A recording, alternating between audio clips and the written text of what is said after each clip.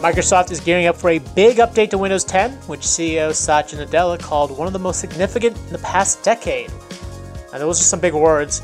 So what changes are we expecting? I'm Roger Chang, and this is your Daily Charge. Here to discuss all this is Senior Editor in charge of Software and Services, Alison Denisco-Riome. Welcome, Alison. Thanks for having me. So Windows 10 is supposedly getting this huge revamp later this year. What are we expecting? So we've heard rumors about this big Windows 10 redesign on the way for about the past year or so, and now Microsoft has finally confirmed it with Satya Nadella's comments at the Microsoft Build Developers Conference last month. And this update has reportedly been codenamed Sun Valley, and it's likely to be a pretty major change in the way the operating system looks and also in terms of adding some new features. Yeah, talk a little bit about that. What are some of these key rumored features? And talk a little bit about that updated look, because obviously it's been the same for a while now. I'm wondering how they're going to, dress up this new version of Windows 10. Right. So far we've seen reports that Microsoft could be adding a redesigned Start menu, Action Center, File Explorer, and also Taskbar. And the goal would be to kind of bring a more modernized look and new features across the whole operating system. We also know that the Windows 10X operating system that the company was working on, which was going to be for dual screen devices like the Surface Duo, is now no longer going to be released. And instead, Microsoft is going to add parts of that tech into other parts of Windows.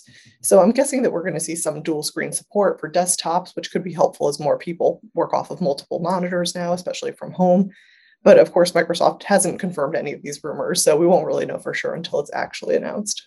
Right, and that's an interesting point about, removing the Windows X or Windows 10X version. I mean, does that mean that that they're pulling support for some of these dual screen devices like the Duo, or is it that some of that stuff will just be incorporated into Windows 10 for those devices? Yeah, I don't think they're pulling support for them, but definitely more incorporating it across other aspects of the Windows ecosystem. So it'll still be there, just not exactly called Windows 10X anymore. Okay, gotcha. I mean, given how poorly those things sold, I wouldn't be surprised if they pulled support, but nice to know that they're still sticking with it, and we will hopefully continue to see some of those weirder multi-screen devices down the line. Now, when was the last big update to Windows 10? If you could refresh my memory. Sure. So Microsoft typically rolls out two bigger Windows 10 updates every year, one in the fall and one in the spring. And usually the spring update is the bigger one with new features. But this latest May 2021 update that we just saw last month was pretty notable in the fact that it didn't include many feature upgrades at all. So that really stoked more rumors that Microsoft was gearing up to do something bigger with this next update in the upcoming cycle. Got it. Basically saving their ammunition for this much bigger update down the line. Talk a little bit about the May 2021 update. It's known as 21H1. What changes did come with this new version? The only changes we really saw were multi-camera support for Windows Hello, which allows users to choose an external camera when they're using one of the high-end displays with integrated cameras. There are also some improvements to things like Windows Defender Application Guard and also some administrative side policy things that support remote workers, but really not a ton of front-end new features for people. Were there any other features or changes worth highlighting, even if they were things in the back end that we may not necessarily see? Again, not any major ones, really just some security updates as always, and things that are kind of just keeping things running smoothly, but nothing too major to report. So again, really expecting to see some big things with this next update. And timing-wise, when are we expecting the next version of Windows 10? It seems very likely that it'll be arriving sometime in 2021. We've seen one report that said it's targeted just for second half of the year. Another one said we should expect it around the holiday season. But at the Build conference, Microsoft said that it plans to unveil it very soon. So we'll have to wait and see there. Got it. And I know when Apple, reveals a new or makes available a new version of this Mac OS software, there's tons of people go on to update. I think they generally have a pretty good breakdown of computers that have sort of the most up-to-date software. What's it like with Windows? Is it more fragmented, less fragmented?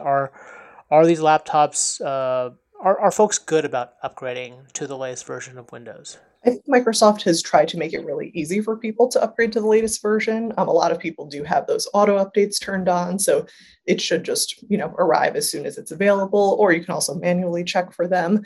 I'm not sure numbers wise of how many people are on the latest version, but I think that's something that they've worked really hard to make sure that people are getting those continuous updates over time, especially for security purposes. So this big update seems like a return to roots of sorts for Microsoft, right? Because it seems like over the last few years they've invested in areas like the cloud or deeper enterprise software and services, and they've largely left the upgrades to Windows to be a bit more incremental. And so with this significant move, I mean, is this kind of a back to basics for Microsoft?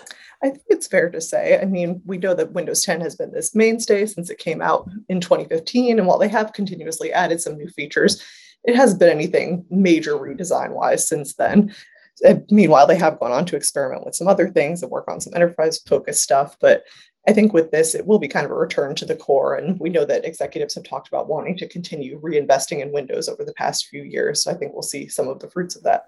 And I know Windows 10, it's not the sexiest topic, as we sort of talked about before this podcast began, but there's still interest in the operating system and these updates, right? Oh, yeah, I think there's a ton of interest. I know I do a lot of Windows 10 coverage, and people seem very interested in making sure they're updated on the latest version and finding out what the best features are. I think something like 1.3 billion people worldwide are using Windows 10 now, according to Satya Nadella at the conference last month. So it's definitely something that's very widely used, and still there's a lot of interest around.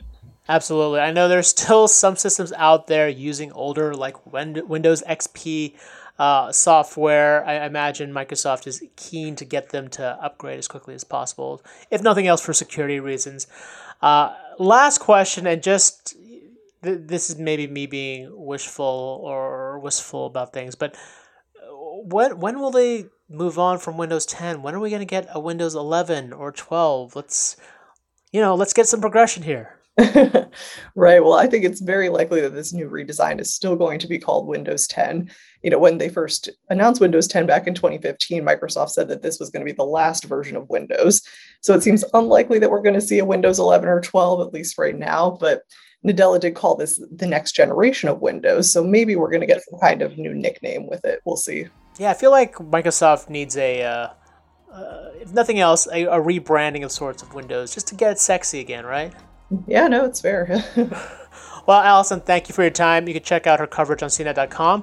If you have any questions, hit us up on Twitter at The Daily Charge, or sign up for direct text messages from me by heading to cnet.co/dailycharge. And if you liked what you heard, please rate and subscribe to the podcast. It really helps us out. For The Daily Charge, I'm Roger Chang. Thanks for listening.